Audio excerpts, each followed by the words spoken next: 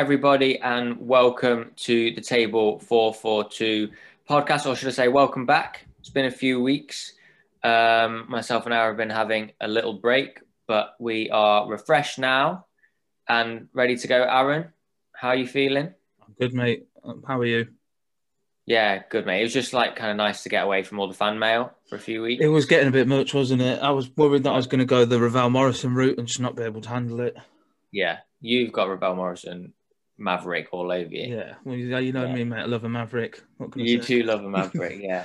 Little throwback there for the long-term listeners. Simon Fish. Yeah, yeah. No, but in all seriousness, obviously, we've just kind of starting out in this venture, and we did kind of find those first 10, 11 episodes really fun and really interesting to do. Well, definitely speaking for myself, Aaron, I hope you did as well. Oh, absolutely, mate. Yeah, really enjoyed it. And I think we learned a bit about what's good and what worked and what didn't. And we just been very busy the last few weeks, and it's given us time to think about what we want to do going forward. So for the next kind of foreseeable for the summer, we're kind of calling it season 2 of the podcast. We've got what we think is a really good structure in place, and something that will really engage our listeners as well. So it's going to kind of work in 2 parts, the podcast, for the next few months.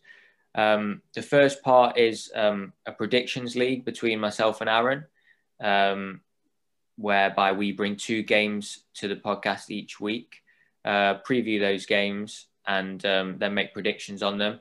You get 1 point for a correct result and 3 points for a correct score. And if you get the correct prediction on the other person's game that they brought to the podcast, you get bonus points as well.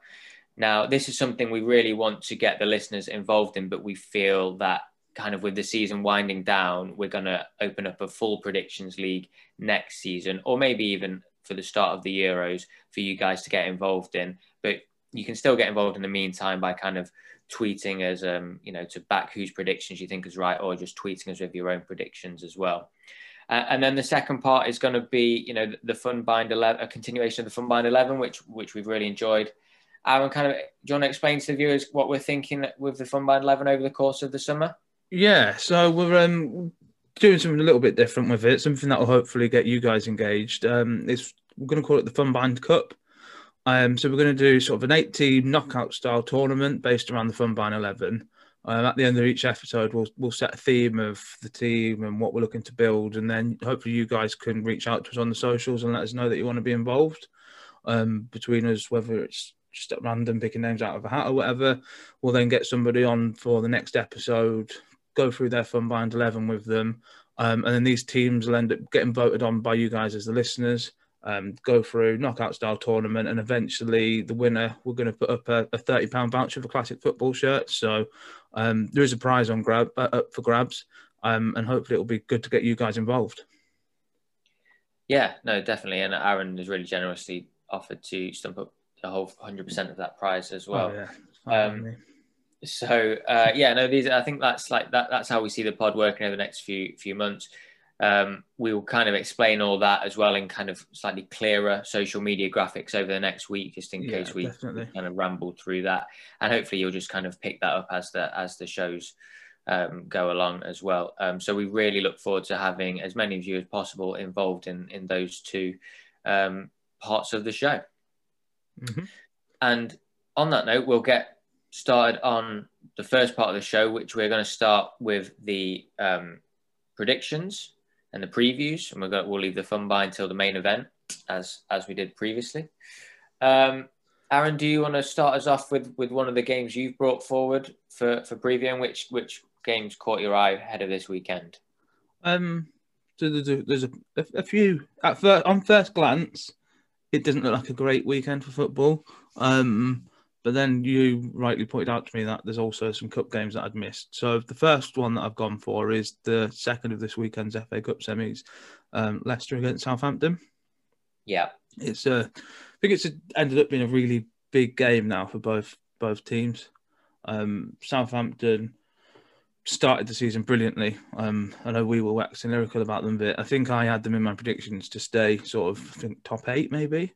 Obviously, they've massively tailed off. Now 14th. So a season that started with such promise for them has really fizzled out. So I think if they can progress again in the FA Cup and get to a final, it'll put maybe a brighter spin on what's ended up to not be the best of seasons for them. And then obviously Leicester again. A few weeks ago we spoke about them and said that we thought they looked quite comfortable in the top four. But a couple of back-to-back losses against City and West Ham, and they're not looking quite as comfortable anymore. They'll obviously have a few players back. James Maddison they've missed.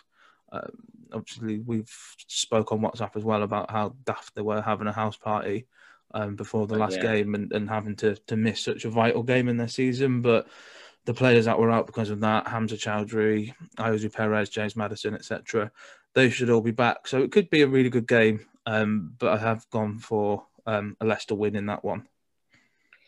Who do you see it being a more important game for? Ooh. Tough one, that. I think it's... Like, do you think that, Leicester, the way they're going and the way they've progressed over the last couple of years, do you think it's, it would be a good step in their development to reach a cup final and therefore a significant milestone for them? Or do you think, regardless if they get knocked out this year and even don't finish in the top four and finish fifth, they've still had a fairly good season, whereas Southampton's second half of the season has been so bleak? What do you reckon? I think morale-wise, it's probably more important for Southampton because they've really struggled second half of the season. And you kind of look at them and think you don't know where they go from here. I think if they could get to a cup final, it would be a huge lift for them. So I think in different ways, it's probably just as important for both teams. I think exactly like you've said, if Leicester were to get to the FA Cup final, it would cap off a really good season for them, even if they don't end up finishing the Champions League spots. But yeah, the flip side of that is I think it's really important for Southampton as well. It could give them a huge lift as a club and sort of get them out of this slump that they've been in the second half of the season. Yeah, they would look back at a very dark second half of the season, I think, if they didn't win this game. And you've gone for a Leicester win, Aaron, by the sounds of it. What's the score you're going for? I've gone Leicester 3-1. Leicester 3-1 for Aaron. Mm-hmm. I agree. I think Leicester will have enough to beat the Saints in this form. I'll go slightly closer though. I'll go 2-1 to Leicester. So how that would work in our prediction league would be obviously if Leicester were to win, we would both get the correct score, the correct result. Sorry, so that would be 1 point, but I would get a bonus point because it was Aaron's game and not mine.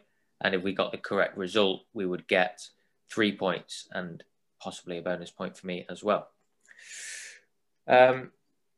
I've also picked out the other FA Cup semi-final, which is kind of the more blockbuster game of the two. You would think that the winner of Manchester City versus Chelsea would be the favourites to go on and win it. And I think all eyes are on Man City really. No Premier League club has still been on for the quadruple entering the month of May. And I think if we include the Champions League victory, passing that kind of quarter-final jinx, we could look back at the end of the season as kind of this 10-day period being almost the most important 10-day period of Pep Guardiola's certainly Manchester City managerial career. But if everything goes to plan, maybe even his whole managerial career. Agreed. Obviously, League Cup final next weekend against Spurs. Big FA Cup semi-final this weekend. That if they win, one hand on the trophy, arguably already. And then the Champions League semi-final as well. They're in after this week, so it's an interesting game because I think City really started to turn the gears or go through the gears this year when they played Chelsea at Stamford Bridge. I can remember watching that first half, and De Bruyne and Gundogan and Foden were outstanding. But Chelsea will be a very different test now under Tuchel. They have had a couple of blips, obviously the West Brom one, but generally speaking, have been pretty consistent under him. Yeah, been pretty difficult to score against. So I think this will be a real tactician's game. City have got the luxury of I think they rested people like Sterling and Cancelo in the week for Champions League quarterfinal, Jesus as well. So they will be fresh, even though Chelsea have had an extra day from their own Champions League quarterfinal win. So really interesting game. I'm all aboard Manchester City at the moment. I kind of want them to sweep what's before them in pretty much every competition, apart from next Sunday, obviously. So I'm going to go for Man City to win this 2-0. Okay. Yeah, I agree. I'm also going for a City win. I've got it a little bit closer. I've got City to win 1-0. I think it'll be a tight game. I think it'll be a good game. And like you said, you look at City and think, they've just had such a tough game in the Champions League. But then he rested so many players and they've got so many quality players that can come in that it just almost doesn't hinder them. So I think they'll have enough. And yeah, I've got them 1-0 City. 1-0 and 2-0 then. And I just think at some point, and I don't know if it will be this weekend because he might not be fit, but at some point, Aguero will have a say before he goes. So watch this. Great to see him score the winner in the Champions League final or something. Oh, it would be, wouldn't it? To be honest, maybe not for United fans out there. I was going to say Pete will not agree with that, but yeah, I don't think Pete's quite all aboard the Man City train that I'm on. What is your second game, Aaron, of this weekend? Well, I know we like to discuss Spurs a bit on this pod, so I've gone for the Spurs-Everton game. Right. It's a huge game in the battle for the Europa League spots, isn't it?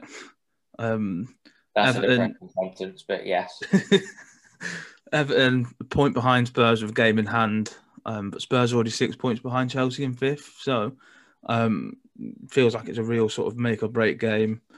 Everton have already beat you 1-0 at Spurs this season, and then obviously also knocked you out of the FA Cup. So they've had it over you this season so far, but they're not on the best of runs at the moment. In the league, they've got only one win in 5, which was a 1-0 win over West Brom in early March. And obviously Spurs' form have been a little bit patchy, but it's slightly better with 2 wins in 5 in the Prem. So neither team is in great form, but I think Spurs will pip it. I think on the day, the quality at home with Jose to just nick it 1-0. So keep that Europa League dream alive. Oh, God, yeah. Well, do you know what? Europa League is a dream right now because they're bringing in that Europa Conference League, aren't they, next year? And it would just be so Tottenham to be in that. I could not imagine it.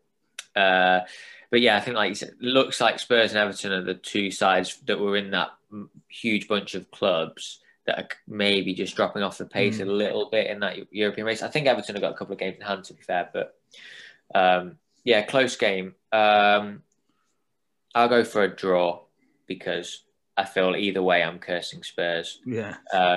So I'll go for a 1-1 draw. And what did you say 1-0 to Spurs? I said 1-0 Spurs, yeah. I think lately you've started all right and gone a goal ahead a few times, like you did the other day against United. Yeah. But then Jose just tries to park the old bus, doesn't he? Eventually that tactical will work. And I've got it down as that working for you. Yeah, yeah, exactly. 2 ways of looking at it. Like you're saying, like eventually you will hang on to a lead. Things are leaving itself out a bit. I'm less certain on that the way we've played, but hopefully we don't take the lead till about the 86th minute. So not to give the defence too much to do, but yeah, fingers crossed for a win. But I'm back in the draw on that one. And then my second game of the weekend is from the Premier League. It's Newcastle versus West Ham, which kind of maybe at the start of the season people might have pinpointed as a bit of a, mid-table nothingness at this stage of the season match, but both sides have got plenty to play for. In particular, it's a massive game for West Ham. I think, with Chelsea and Leicester both in cup action, like they can go third in the league with a win. Third in the league, West Ham. It'll be the highest they've ever been at this stage in the Premier League season. I think like David Moyes, we had a bit of a conversation on the WhatsApp group this week, didn't we, about managers of the year, and Moyes pulled out the bag again against Leicester last week, went to 3 at the back, that kind of, which they worked early in the season, but he's changed the back four, which is showing again that they've like found different ways to win this year. Again, because they lost Antonio to injury, so he's had to reshuffle things up top as well. Declan Rice still out injured as well, but in Jesse Messi, they've got That's the thing, isn't it? pretty much the form player in the league. 8 goals and 9 appearances since joining on loan from Man U. He's been linked with Arsenal and Real Madrid this week. He's been so good that even the 1970 Brazilian World Cup team, I think, want to sign him. Yeah, he's just ridiculous, isn't it? He's pretty much the form player in the league right now, and that's why West Ham have scored at least 3 goals in their last 3 Premier League games. So tough ask for Newcastle, who kind of needed a individual performance from Alan Saint-Maximin to rescue them anything against Burnley last weekend. It was a massive win for them though, and kind of Fulham's decreasing momentum means that they are now 6 points clear of the relegation zone, so they won't feel safe by any means, but they've got a game in hand as well, so they'll look a little bit rosy at that situation than they would have done a few weeks ago. I think with Saint-Maximin and Wilson back, I just feel like West Ham's run can't keep going. They can't keep getting big results. They've been. I'm not saying they've been fortunate in recent weeks, but they have scored 3 goals in each of the last 3 games. But then they were 3-0 up and drew 3-3 to Arsenal, and they were 3-0 up against Wolves and Leicester, and only won 3-2 in each of those games. So there are a few defensive vulnerabilities.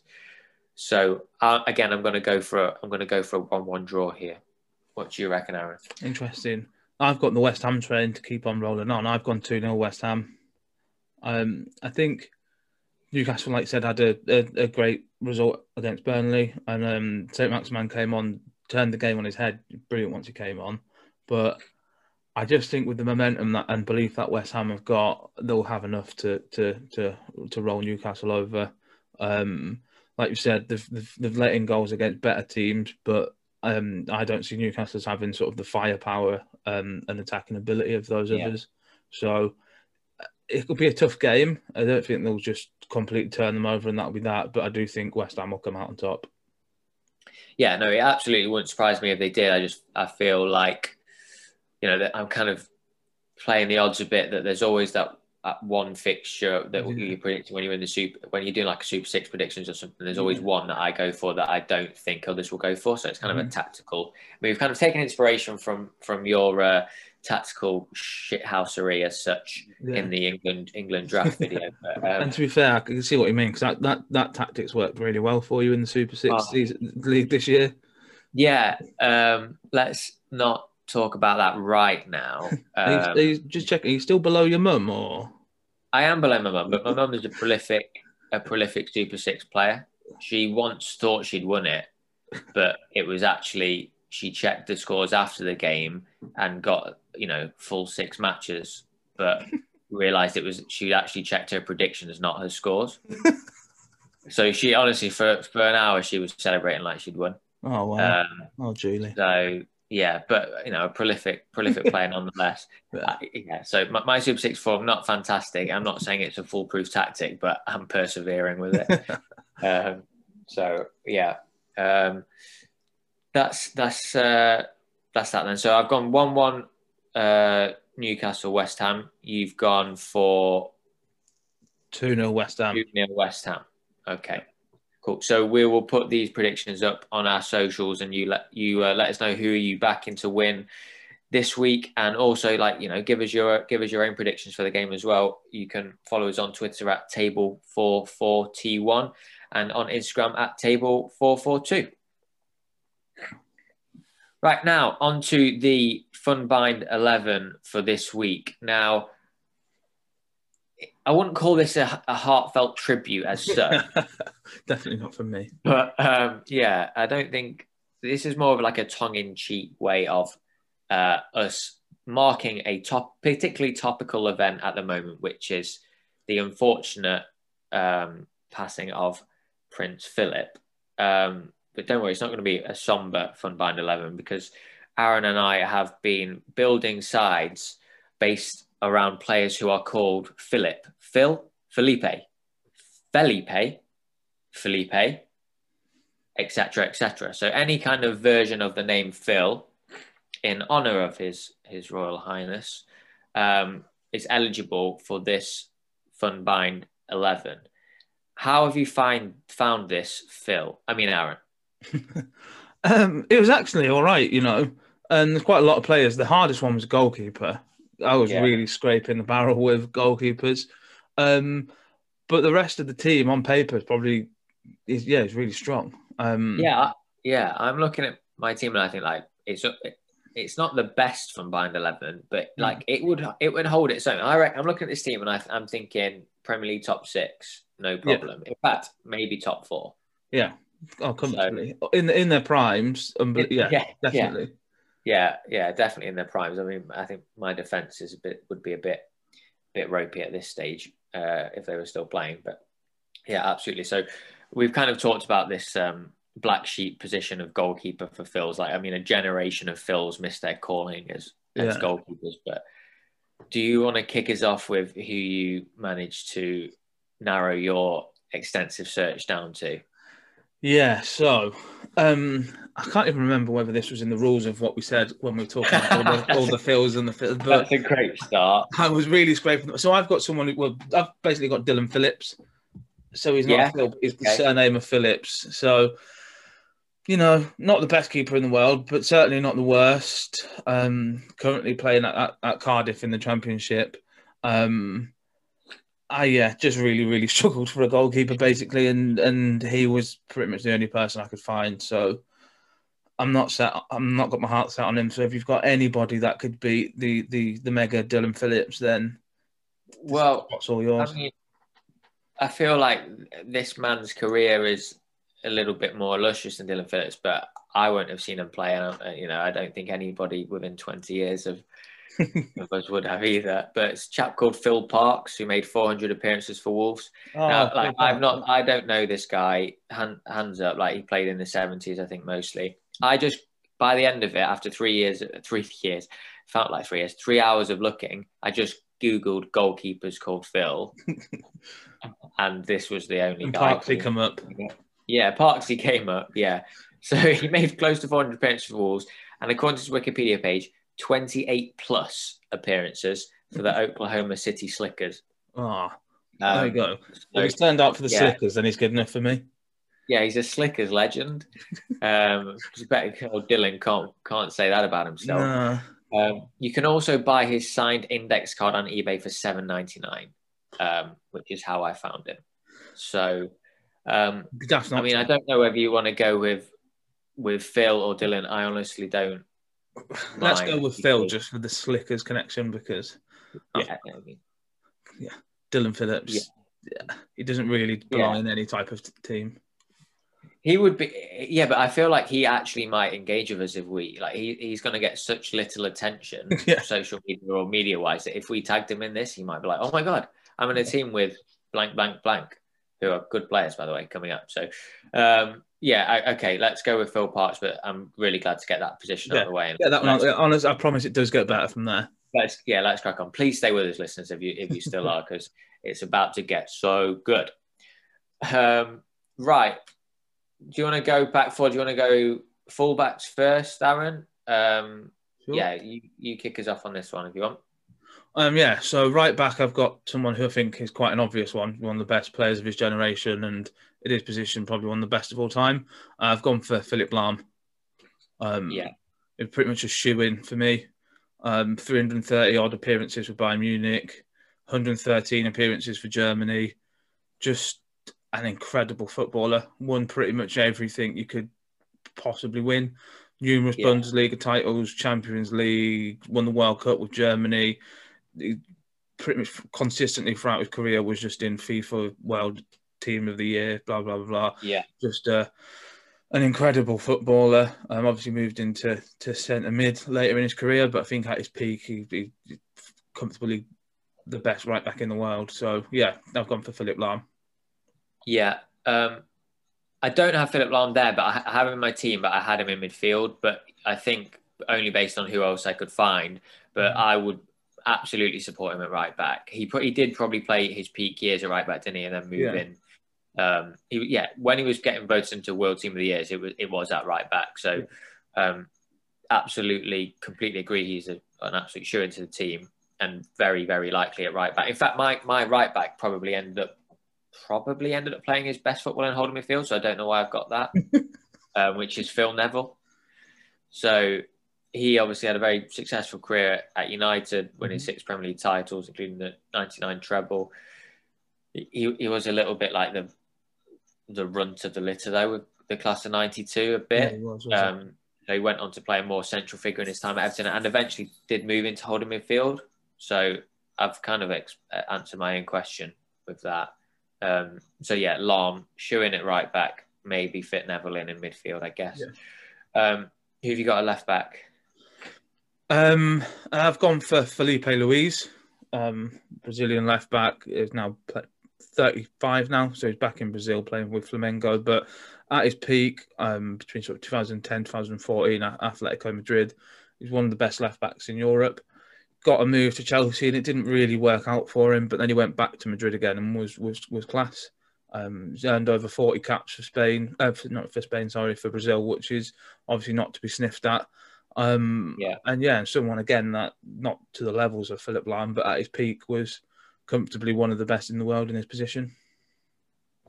Yeah, likewise, I've got Felipe Luis, and I think there will be a fair amount of overlap in this team, but I think hopefully in a couple of positions there'll be some good debates to be had. Yeah, not a lot to add about Luis's career, apart from he didn't have a great spell at Chelsea, but he still won a league and cup double. So collecting trophies for fun in the second half of his career. Shall I kick us off at centre backs? Yeah. So I've already mentioned one kind of David Moyes Everton legend, and I've got another in Phil Jagielka. So 375 Premier League appearances, and was a really, really steady performer for Everton for nigh on a decade. The thing that actually surprised me is that he chalked up 40 England caps. Now, we kind of did a show, didn't we, a while back about undercapped England players, and when you think of your Woodgates and your Kings that both nearly made that team, or I think Woodgate did make that team with 25 caps or less. 40 for Jagielka, that's an awful lot, but it just shows he was trusted by the managers that work with him. So, nothing flashy, but a good player to have in any team, I think. And then alongside him, someone who is very flashy, and that's Philipp Mexes. So, kind of a little bit in your Maverick mode, Aaron. I've just been in love with Philipp Mexes since Championship Manager 102. Yeah. He had a minimum fee release clause from Auxerre for 8 million. You could sign him in the best defender in the world for about 20 seasons. Yeah, exactly. So he didn't quite replicate that in real life. He's had an excellent career, especially in Serie A with Roma and AC Milan. No league titles to show for it, but 4 domestic cups and 20 odd France caps. So yeah, 2 not outstanding centre halves there, but 2 centre halves who built themselves good careers. Have you got anybody any different that you would like to make a case for? So I've also got Phil Jagielka. At first I had Felipe from Atletico Madrid, the Brazilian centre back, but I've swapped him for Jags because I think overall he's actually had a better career. But alongside him, I've got someone different, someone that is definitely before my time, but I'm aware of how good he is just from seeing Montella and that. And I've got for Phil Thompson, centre half. Oh yeah, okay, yeah. He won 7 league titles, an FA Cup, 2 League Cups, 6 Charity Shields, 3 European Cups, 2 UEFA Cups, and the biggest nose in football as well. He was just and a European Super Cup to top it off. So he won domestic. At club level, he won everything that you could win in the game. Really, he's sort of a stalwart in that all-conquering Liverpool team of the sort of 70s, 80s. And from all accounts, as annoying as he can be on telly now, an absolutely terrific footballer. 340 appearances for Liverpool, 42 appearances for England. I've gone for Tomo.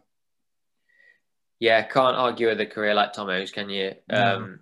As annoying as he is, that's an incredible amount of silverware to win. It is, yeah. And I would have absolutely no problems slipping in him alongside Jagielka in a very Merseyside-looking centre-back pairing. Blue and red together.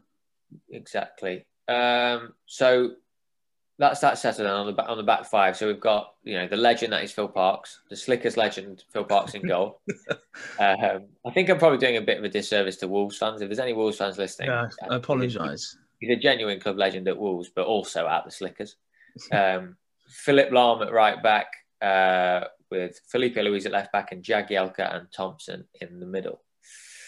Moving into midfield, obviously I said I had Lahm in here, but the other one I had was a chap at Marseille called Philippe Falop.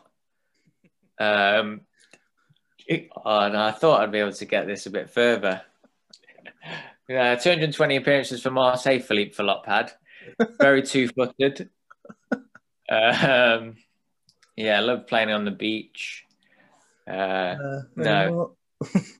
No, I had it a little bit further, but I feel like I would have been able to keep my composure if I didn't see you just laugh straight away. I was hoping that I could get you for like 10 seconds on it. But no, and I'd made up a really good career for him, actually. Yeah. He Sorry, mate, he scored the winner in the Winners' Cup final in Mallorca by just sticking his big toe out to get on the end of a cross. Philippe Falop. No, I've got somebody probably a little bit better than Philippe Falop, and that's so I had this guy like alongside Lahm, or it's kind of like a diamond. So I've got Philip Cocu, like a very gifted Dutch technician, but equally tenacious midfielder who's like another kind of chapter in Barcelona's recent Dutch lineage, also a legend at PSV, 7 league titles, over 100 caps for the Netherlands, recently in England, obviously as manager of Derby County, but didn't quite work out for him, but a very, very, very good playing career. So I hired Lahm and Cocu, so we'll substitute that for Neville and Cocu. Who have you got? So I also had Cocu. Another one thing, playing at the level that he did for as long as he did, like you say, anyone who can get over 100 caps for the Netherlands between 96 and 2006, when you look at some of the midfielders they've had in that time, it's pretty much a shoe-in. So yeah, I had Cocu, and then next to him I had someone who felt like he shone really bright for quite a short amount of time. I've gone for Felipe Melo, so the Brazilian CDM. He played at Fiorentina, Juve, and Inter Milan for a while.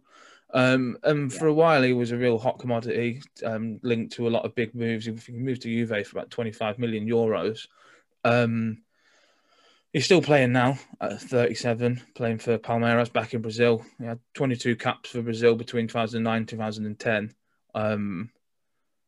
But yeah, someone who seemed to burn really bright, but for quite a short amount of time, and then he sort of disappeared back off to sort of Galatasaray and then back into Brazil. Yeah, no, he's a player I'm familiar with by name, but I have never really saw him play that much. He was definitely a constant in like the gossip columns from I feel like 2010 to 2015, and he obviously he played at the highest level for Brazil and in the Champions League for Juventus and stuff. So very good player. Kind of where would you balance a player who probably were definitely more naturally talented and had a higher ceiling and a higher peak, but a shorter peak against somebody like a Phil Neville, who was just pretty steady, but steady over a long period of time? I'd probably, and this might be sort of that English football fan almost arrogance, but I'd probably lean towards Phil Neville because I think he did it for longer in a harder league. Like Felipe Melo went off to Turkey. Well, mate. He won 3 league titles in Turkey, 4 cups. He's still winning silverware now back in Brazil with Palmeiras. He won the Copa Libertadores in 2020. So he's pretty much consistently won silverware throughout his career. But I think there was a time, especially when he moved to Everton and moved in centre mid, when Phil Neville looked absolutely class. And although we said about him being the runt of the litter in the class of '92, he still won a lot at Manchester United as well. He did win a lot. He's had a career that a lot of players would die for. So I think I would probably lean towards Phil Neville. I mean, actually, the way you kind of have just emphasize his career at the end. Like we're picking here between only people called Phil, or variations of that, and we're considering leaving out a bloke who's won 6 Premier League titles, the most successful Phil in English football, modern English football history, behind old Tomo. I mean, I think when you put it like that. Yeah, you would have he's kind of like the understudy to Lahm, pretty much. Like Lahm is a better right back. He's a better holding midfielder, but that doesn't mean that Neville wasn't a good player over a long period of time. So I think probably not quite as natural in central midfield as Felipe Melo, but just the amount of trophies is when he's got to be in this team of kills, I think. Agreed. So that's kind of 2 holding midfielders in Neville and Koku. What shape have you got to your front 4, Aaron? So I've got I'm 4-2-3-1. So I've now got a 3 with a lone striker. Okay, I've got 2 strikers, and they're proper strikers as well. Like I'm not sure we could stick them out wide. So I've got like a diamond. Okay. But do you want to go with who you've got in the attacking midfield positions? I imagine we've probably got 2 of the same. You've probably got both of mine, I would imagine. Yeah, so there's 2 I imagine will line up with what you've got: Philip Coutinho and Phil Foden. Yeah, spot on. Obviously, Phil Foden, I'm convinced he's either your brother because you look alike, or he's your love child because you absolutely love that guy. I just love him so much. He's just so good, isn't he? He's absolutely quality, isn't he? It's great to see him and Jude Bellingham again last night standing out in the Champions League. It was, he's obviously, there's been so much hype around him for a long time, and I think Pep does deserve a bit of credit for how he's handled him. He didn't throw him in when people were asking him, and he refused to send him out on loan because he said, he's better off here learning around the likes of De Bruyne and Silva and stuff. And I think the way that he's handled him is paying off now because he's looked absolutely unbelievable this season.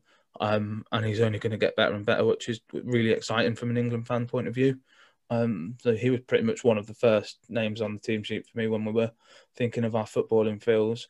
And then alongside him, Philip Coutinho, who obviously everyone is aware of, a special talent. Incredible at Liverpool, probably not reached the heights again that he was at Liverpool by moving to Barca and then on to Bayern. But still a terrific footballer that's had a great career, and even now you'd imagine would at least get a place in the squads of most teams in the top 4 across pretty much any division. So a really attacking couple there. 2 that I was fairly confident you'd have as well. Yeah, I've got both of them, and I'm big fans of both of them. So Coutinho is like just the type of player I like watching. Very skillful, technical, dangerous. Just like one of those people that gets the ball and things happen. That's a bit cliche to say, but like there's very little wasted motion with him. Like he doesn't coast through games. It hasn't worked out quite from at Barcelona. No, unfortunately not. Which is a shame. I thought he would go on from strength to strength there, but he showed at Bayern over a loan spell that he was still a damn good player. He's especially good in the 2 games they played against Tottenham. He was pretty much a world-class playmaker in the making. Leaving Liverpool, just hasn't. He's got a little bit lost somewhere, but still an outstanding player. Yeah, agreed. And then Foden, now got the promotion as the most important Philip in the country. So an absolute shoe-in for this team as well. And it looks by the sounds of your shape, you've got one more attacking midfielder to try and squeeze in as well. Yeah. So it's someone that you might not know that is actually called Philip. But it's Luis Felipe Madeira Cairo Figo. Luis Figo. One more time for me. Luis Felipe Madeira Cairo Figo. Luis Figo. Yeah. But so is he called Felipe though, or has he got a middle name Felipe? Yeah, he's Luis Felipe Madeira. Oh, okay. So Luis Felipe is his first name. Okay. So he's So when I messaged you earlier and I was like, like the rules about Philip and that, like how strict are we being? And then I put, so if we've got someone and he's just got a load of random names and Felipe's in there somewhere, is that all right? And you're like, yeah, definitely, that's absolutely fine. Yeah, but that's before I thought I absolutely know now he's going to get in front of one of my strikers because it's Lewis Figo. That's the thing, isn't it? I looked at him and I was like, I've got to get him in because he's a shoe-in, but I also need to check with Joe that that's within the rules. Because then I looked at Yeah, his career and I was like, oh, okay, yeah. So he's got 4 La Ligas, Champions steady. League. He Steady. basically has won everything you could possibly win. He's Portuguese footballer every year between 95 and 2000. He's Ballon d'Or winner, FIFA World Player of the Year, UEFA Team of the Year, UEFA Champions League, top assist provider. Just basically just Yeah, an absolutely ridiculous career. you name it, he's won it. Yeah, Yeah. one of them. Um, yeah, I mean, well, I certainly can't argue with the resume, and considering I've put it in writing that that was allowed, I I've can't got the argue with screenshot. that either. And to be fair, one of my strikers is slightly pushing the rules as well, but I'm going to make a case for him anyway. So you've got like in a 4-2-3-1, you've got what could maybe Coutinho centrally, and then Foden and Yeah, Figo Foden and Figo either out on the side. flank. Mm-hmm. Yeah. Okay. Cool. So I've got happy with Coutinho and Foden in whatever shape, but I kind of had a diamond of, let's say, Neville then, and then Cocu and Coutinho, and then Foden, and then 2 up front. So Filippo Inzaghi, over 200 Serie A goals, 25 and 57 for Italy. 5th highest goal scorer in European club competitions. Had 11 great years at Milan, 2 Champions League titles as well. I think he scored in both finals, or I think so. So, really revered Italian striker. And then alongside him, I had Super Kevin Phillips, which I thought was really clever until you named Dylan Phillips in goal, and I was like, oh damn, he thought of it as well. So I used to love Kevin Phillips actually, and I don't really know why, but maybe it's because he was really small. But 30 goals in a Premier League season, one of only 9 players to reach that milestone, and he did it with Sunderland as well, of all teams. They've probably not had a striker score 5 goals in a season since. Expert finisher, scored goals everywhere he went, but he didn't win trophies everywhere he went, like Figo, unfortunately. Have you got any of my strikers up top? Yeah, I've got Inzaghi. Yeah. I don't know why, and I might get it completely wrong. I've just got you as a big Inzaghi fan for some reason. I like him. Do you know what it is? One of my oldest friend, really, Pep. We've started playing for the same football team when we're 5. We're both in our 30s now. He's a Milan fan. And growing up, he just loved Inzaghi, and that kind of just rubbed off on me. And I don't know what it is about him, but I've just got a soft spot for him.